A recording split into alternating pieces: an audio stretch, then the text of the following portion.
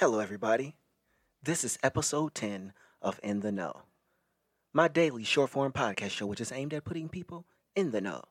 A show where I cover a variety of topics using my experiences and viewpoints in life to put people in that know. Now, you might want to ask yourself, what is the know? It's the understanding that seems to be hard for people to grasp, which will make their lives a lot simpler. The following is yet another intro speech into the topic of today. That introduction speech is regarding picking a good group for class projects. See, in school, there comes a time when you have to pick a good group of people to work with in class. And a lot of times, teachers like to choose the group of people that you work with because all you'll do is pick your friends. Here's where you have to be smart in your choices in life because your grade is on the line. This is usually a mistake the kids make in middle school and high school, but once you get to college, you should be choosing on the basis of your paid education. Choosing people just because it's a popular group is a bad idea, especially if you're not competent in their decision making. So choose wisely because this is your future that's on the line. So when picking a good group of students in class, it starts in the classroom. And who does it start with? It starts with yourself. That's right. You should know yourself. Are you a hard worker? Are you more relaxed where you might need a leader of the group? Are you a procrastinator? Are you a loner? Do you have a great group persona? Are you detail oriented? Or are you basic and very straightforward? Understand in the classroom the scope of the project, meaning how many pages are expected to come out of this project. Highly research driven. There needs to be graphs and charts, footnotes, a glossary if needed, or depending on the scope of the project, interviews with experts in a field of interest. Understand also the timeline of completion. Is this something that's due at the end of the quarter, like in high school, or are we talking college where things are done at the end of each semester? Who are your classmates? Students. Pay attention to the students in your class. Pay attention to the A students, consistently good grades, well attentive, group person, very structured, very detail oriented, and very well liked. But see, it's not all about the grades.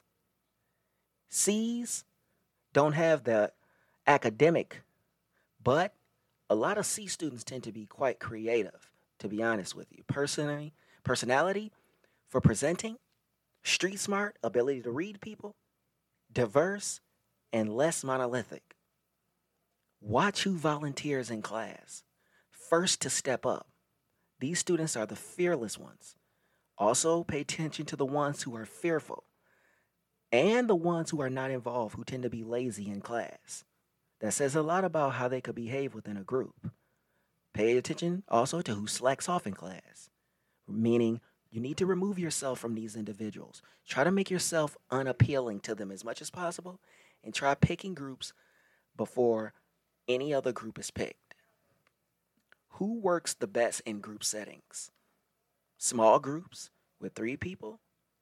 Medium-sized groups with 5 people? Or do people work well with large groups of 8 or more people? Your time to pick. Here's where things are very important. Don't pick friends. A lot of times when you pick your friends, they're too relaxed. Your friends are hard to critique, hard to criticize, and the expectations from each other is not high enough. Choose people who have past good work. These may not be your friends, people who you never speak to, who need leadership, who is good at following directions, and also who present very well. Now let's look at the roles. Know your role. What do I mean by that? Know who's the lead, who can galvanize people, who can give good instructions. Who are these role players in the group who know how to follow? Who are the influencers? Get people to follow them. But we also, from these roles, need to understand who are going to be the main presenters. That's the strongest person to present in the group. Secondary presenters are usually very interesting. And then the next level people assist the people who are first and second. Now let's look at presentation day. What is the structure of your project? and how you're going to present it. Know who will speak in what order. No one person shall always be speaking.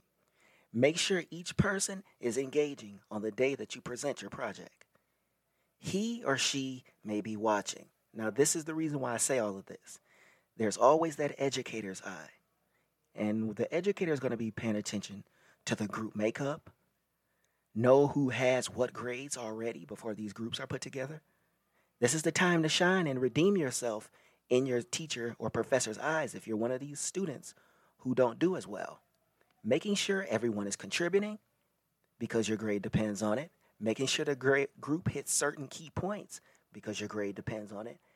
And also the teacher pays attention to the reception coming from the class as well.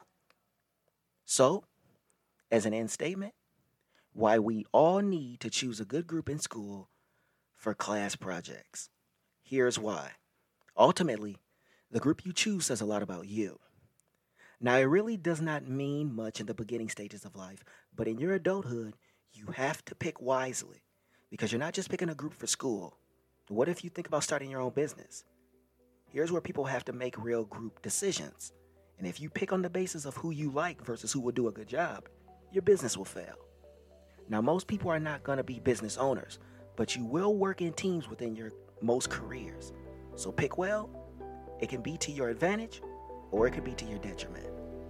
So, thanks for listening to In the Know, and can't wait to bring the next episode where we talk about how to read, remember, and regurgitate vital information. Thank you.